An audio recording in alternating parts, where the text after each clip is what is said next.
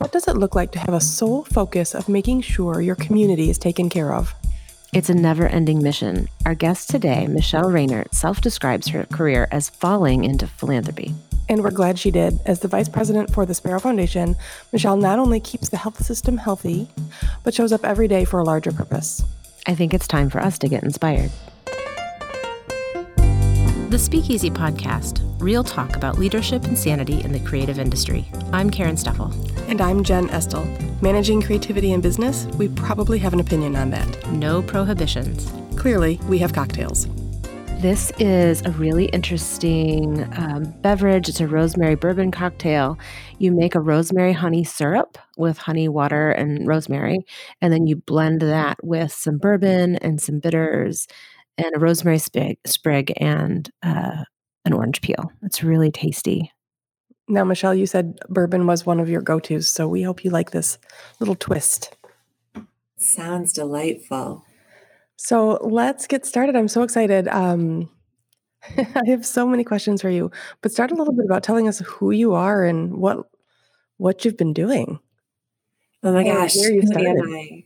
Let's see, who am I? That's a really broad question. As noted, my name is Michelle Reynaert. I am the vice president for the foundation at Sparrow Health System. Incidentally, I also oversee our volunteer services division and our health and wellness area.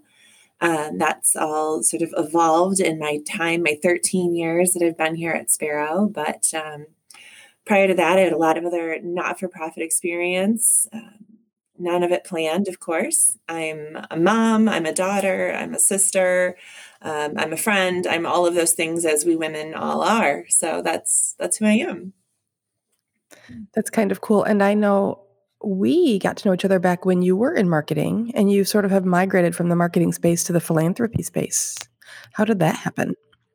Oh my goodness. Yeah. So funny enough, I went to Michigan State University with the intention of having a double major in international relations and political economy with a minor in Spanish. What? And after my first year in the Madison School, I decided it was a little too much political theory for me.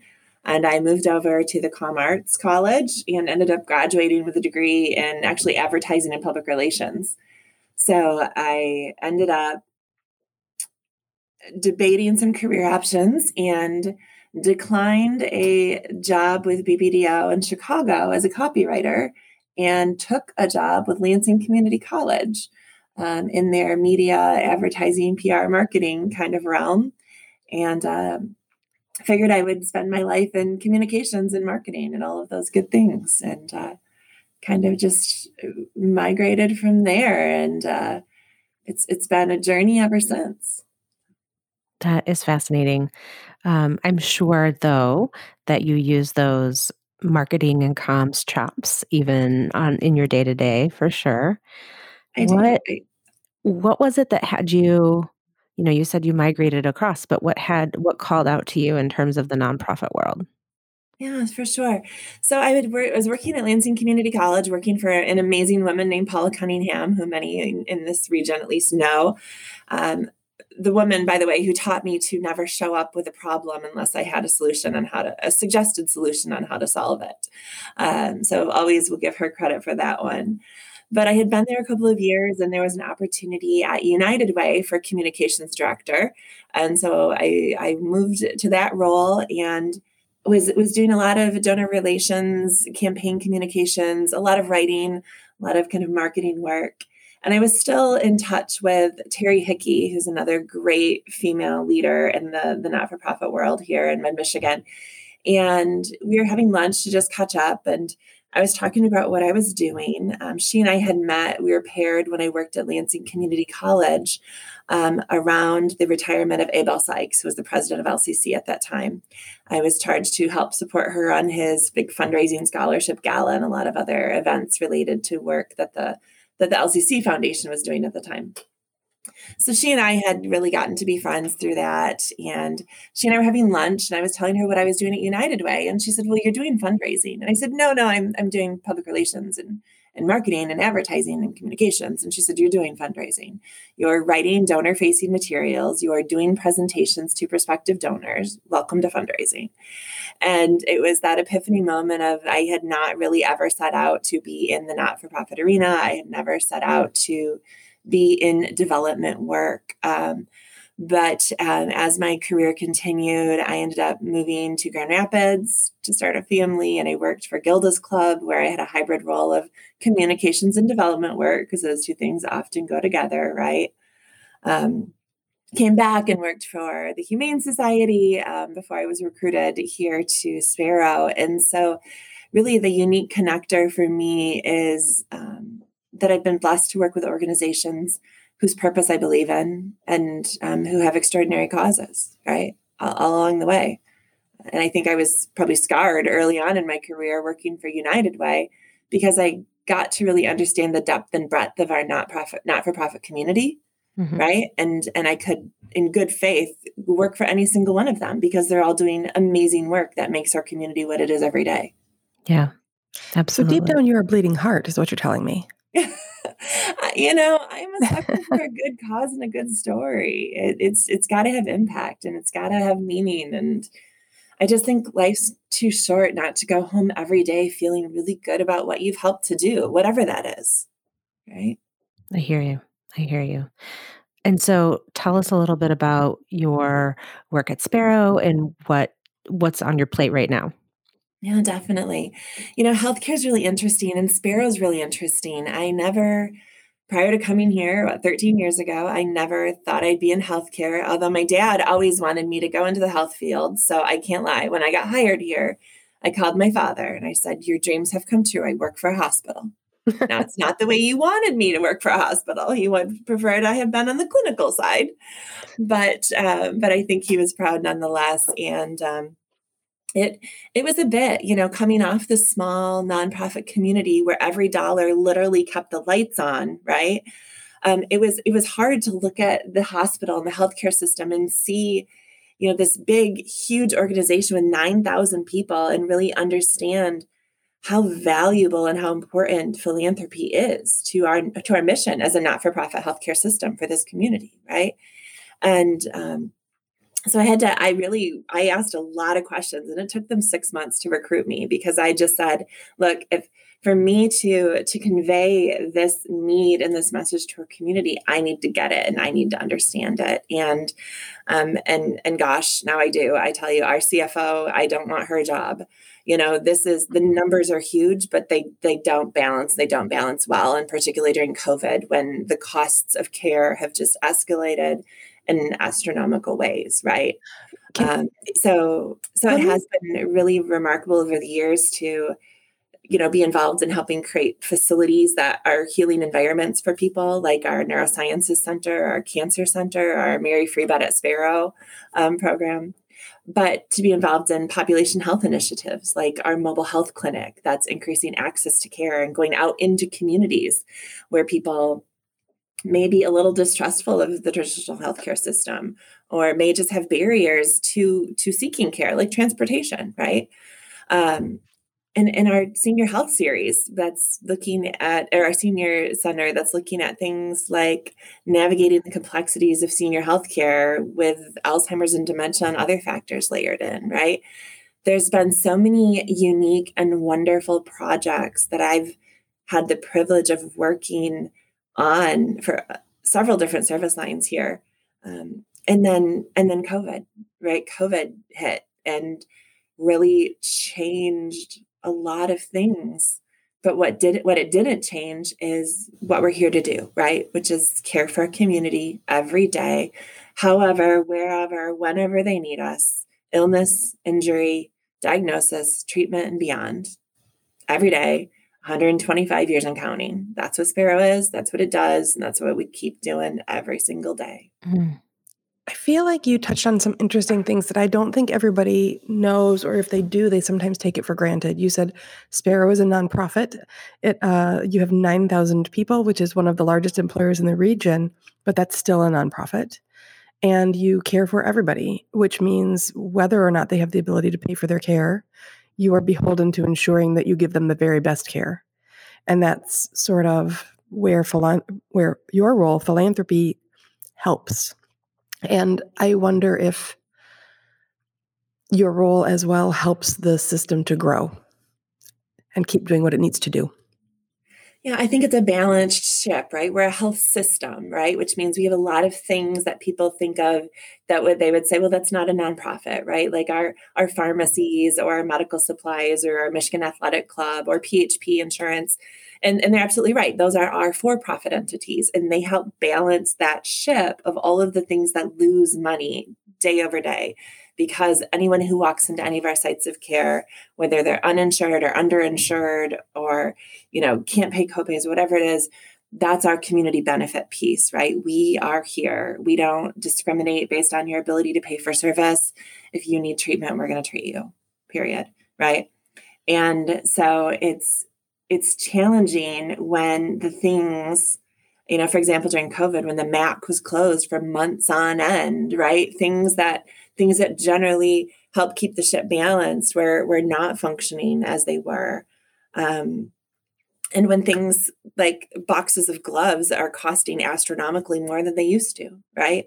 That's all huge. And we saw our community, when COVID first hit, we opened up a donation drop-off center, and I worked several shifts out there, and people were coming in, with boxes of gloves and face masks and wipes and things from businesses that were temporarily closed, and saying, you need it more than we do right now to care for this community. And I mean, it gave me goosebumps, and I just was amazed at the generosity of our community to just say, it's all I have, but take it, right? And we'll figure it out. And it's extraordinarily overwhelming to just know that, when we talk about things like having the region's only level 1 trauma center, where the worst of the worst, could come, and where the best of the best is assembled right when you need it, right?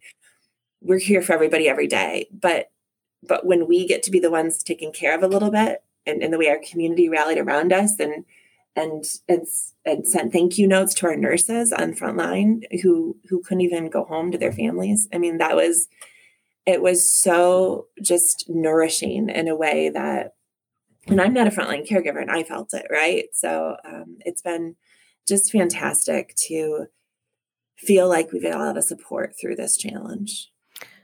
We talk about all that the foundation does do, and you've talked a lot about kind of balancing that ship. What are the misconceptions about what the foundation does? What do you not take care of?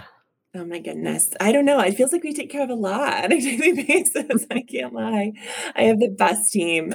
They work so hard, and we do get tasked to help do a lot of things around here. And that's wonderful because we get to understand the complexity of a large system, right? Mm-hmm. But I think there's some concern, there's some questions that we answer a lot. We don't actually help pay patient bills. We don't exist to do that, right? We don't actually do any outside funding. We're not the community foundation, or we're not a corporate foundation that's giving grants outside of our organization. So every dollar we raise is kept within Sparrow. It can be earmarked for, a certain something like hospice or Sparrow Clinton Hospital or the RNICU, but it lives here and breathes here to help secure the equipment, the technology, the resources that we need every day to care for our community. Because you can't buy Sparrow stock, right? We're not paying dividends out. Whatever we make, if we make anything, and that's been a rough run lately, it's put right back in. It's put right back into our people, right?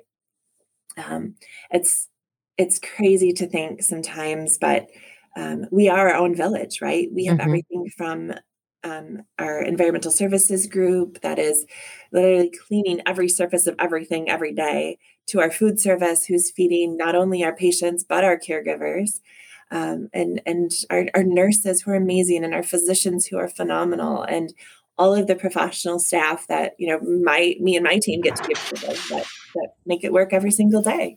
So I think one of the things that has always, that I've always been enamored with about Sparrow is that it truly is, even though it's large, 9,000 employees is no small business. But the leadership is local. The decisions that are made are based right here in Lansing.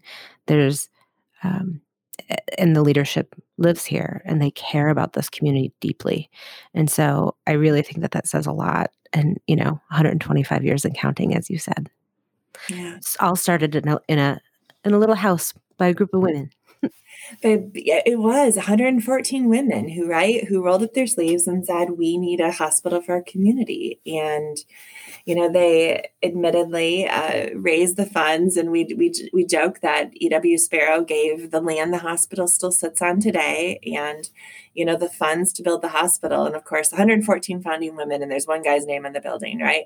But it shows truly what I feel is the power of women, right? The power of women to ask and to do, to care for our own. And to be frank, the Sparrow family is still involved in our organization today. And that's just what you talked about, right? It's a big organization, but it's family. And it's generations often of people who've served on one of our 19 boards or who've worked in our ranks, our hospitals. We have 115 sites of care. And, we've got grandparents and parents and kids and grandkids, all of whom have served in different functions. I've got a board member who's just going off my board. His daughter had interned with us and during high school.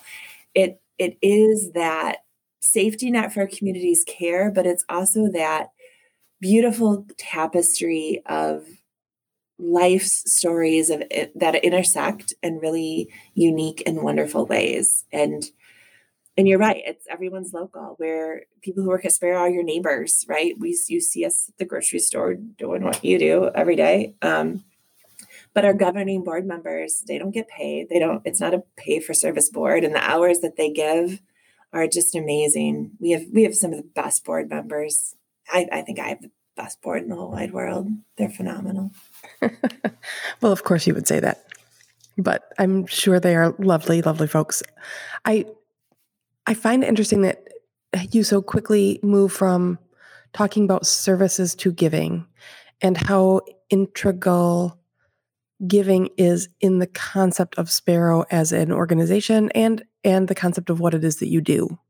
So talk to me a little bit about giving and what that means and how you convince people to give and what does it mean to be someone who gives?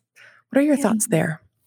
It's really interesting. I feel like that the most remarkable thing about what I get to do every single day is I don't actually have to ask that often for a gift, right? A lot of times we're talking with a donor who's so grateful for the care that they received, right? And they're saying, what can I do? How can I make this journey better for the next person? How can I, what do you need? How can I help level up the care that you guys are giving to our community every day? Because our family's been impacted in this remarkable way, right? And yes, there are times that people are busy and we do remind them of the services we provide and of the needs that we have.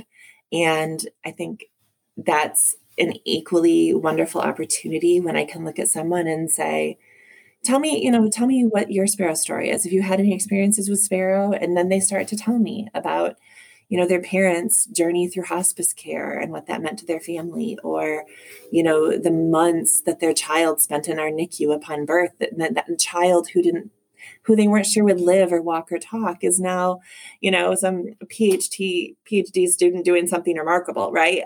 There's, for every single one of their stories, there's millions more. And the fact that Sparrow has played a small role in a person's life or a family's life story is powerful. And I think that is a catalyst for giving.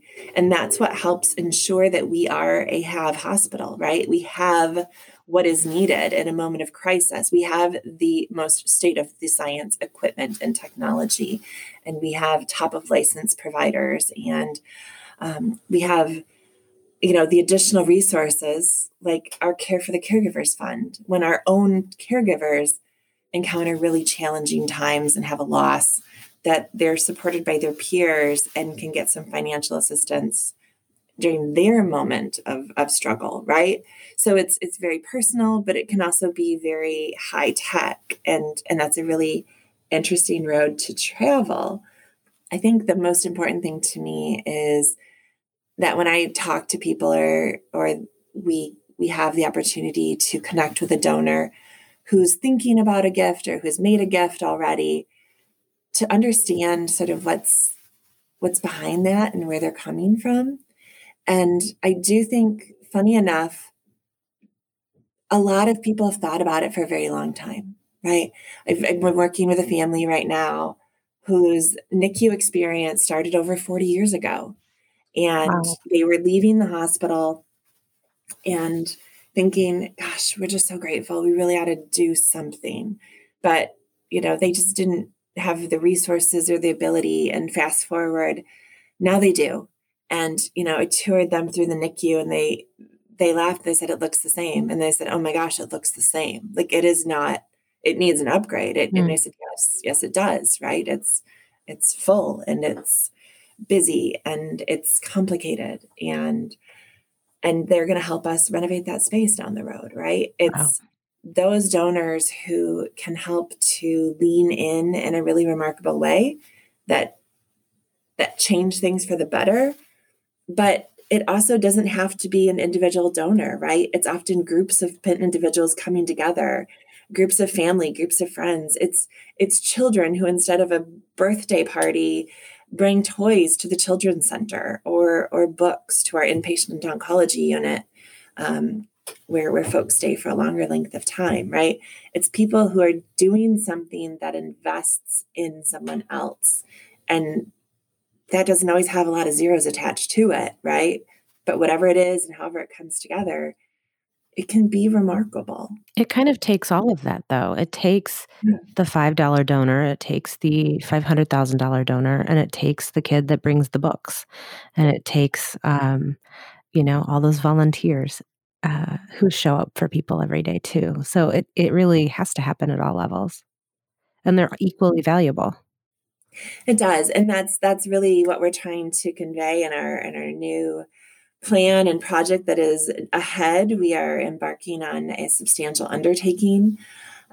For every story, there's Sparrow is really the overarching, principle behind this idea that for our next 125 years of caring, it's going to take all of us, and it's going to take everybody telling their stories and coming together and giving at however they're capable to ensure that we continue to have the best facilities, the best programs, resources, and all of those wraparound pieces of care that make our community what it is and make Sparrow what it is for people every single day. So it's an exciting look to the future. It's no small task what we have ahead of us, but it's that next page of the Sparrow Foundation's story and where we're going. And I'm just so grateful to be a part of that. I find it so interesting when you talk about that too, thinking about what is next and how you would anticipate what you need for the next 125 years, let alone the next 10. No one saw COVID coming. No one probably had a playbook for doing a drive-through testing center in a former car repair shop, but you folks figured it out. Nobody knew that you'd have to be sterilizing your own PPE or making your own test materials at your lab.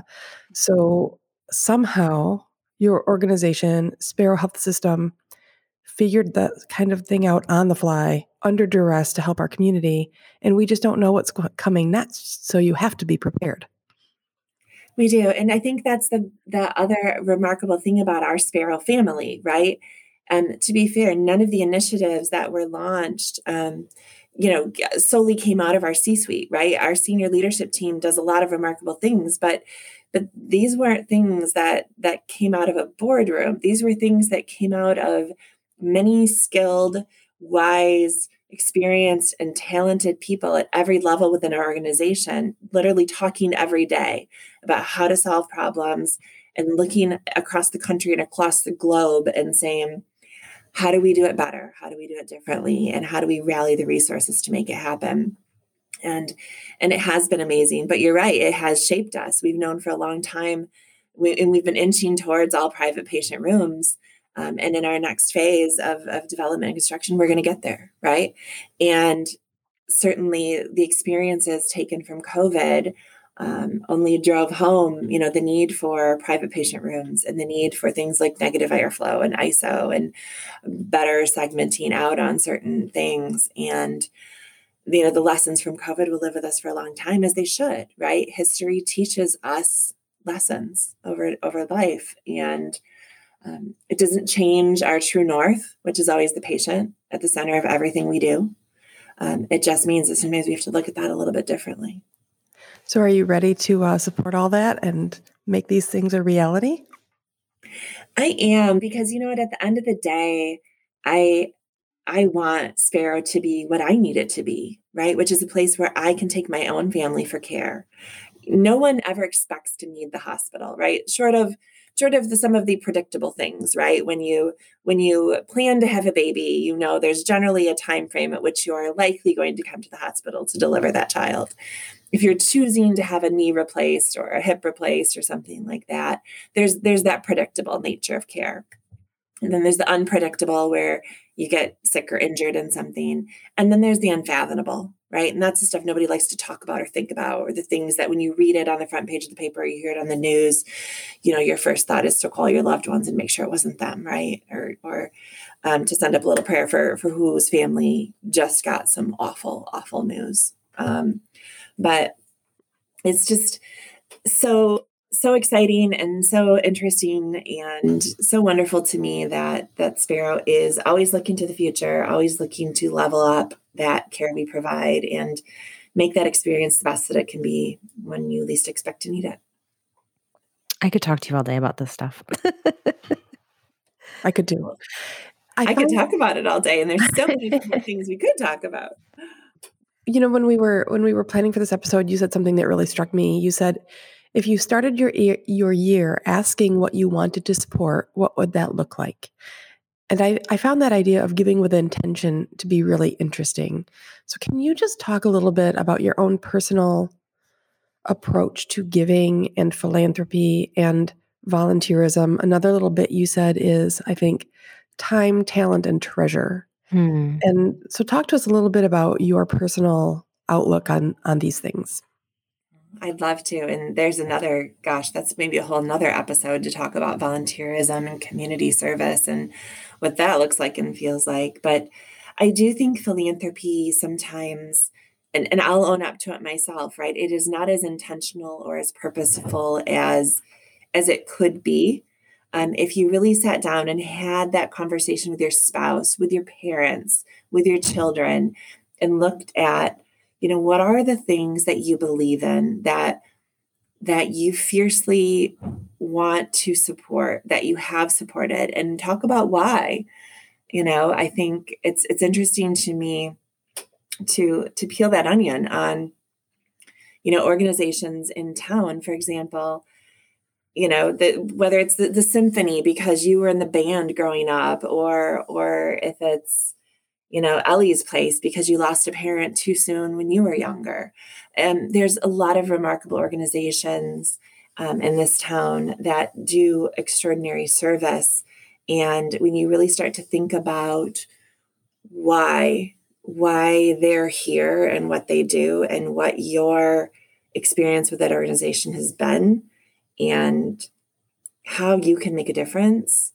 And it, should you, could you, would you, right? Those are all amazing things.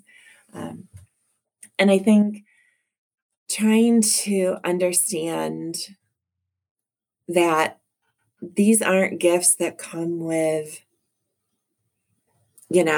hugely powerful, shiny benefits and, I joke it's a jewel in your crown kind of moment, right? You're not going to get, a fabulous swag bag and, some backstage pass to some remarkable concert. I don't know. This is philanthropy, right? You give because you believe you make a difference, not because you're going to get something necessarily in return. Other than that feeling that you're helping to shape something fantastic for the future. But I think leaning into that conversation, talk to your friends. I think that's always a fantastic conversation when you're with a group of girlfriends drinking a glass of wine and somebody speaks up and says, hey, I got to tell you about this great nonprofit I just learned about, or I want to talk to you about this great campaign or this project that I just gave to, and you got to hear what they're doing. It's amazing, right? That's where conversation becomes a catalyst for greater good. So this, as you're starting with the new year, or encountering different gatherings of family over holidays or whatever it might be, think about asking what the greatest gift they gave this past year was, not the greatest gift they got. I love that idea. And in fact, Michelle, you've inspired me because I don't talk about, my husband and I's, we don't talk about our gifts, but there's an intentionality to maybe earmark some money so my kids could get involved too and decide who they want to support, and learning more about the community and understanding where gifts could make a difference. And so you've inspired me. We will earmark some money so that every month my kids can get involved in figuring out where in the community they want to support. Fast. They're little budding philanthropists, and they're very astute to, what really resonates with them and what's meaningful for them at different times. So I've learned a lot from watching and listening to my kids over the years, for sure. Yeah. Thank you. So, all right. This is so interesting to me. Again, we could have 2 or 3 more episodes talking about some of the topics you've brought up today, particularly I think the selflessness and the thinking through, if I need it, someone else might need it too. And I think it just builds a really healthy culture to have those conversations, with people in your life. But I want you really quickly to give us one more pitch for how could somebody help you? How could somebody find you? How could somebody support the health system? And what do we expect to see over the next year or so? Well, we would love for folks to reach out to us if they've got questions or want to learn more about all of the different things that we're doing. As noted, we are a larger organization, so there's a lot of ways to connect with us, but sparrow.org is our website. And from there, you can navigate to learning more about the foundation, about becoming a volunteer through volunteer services.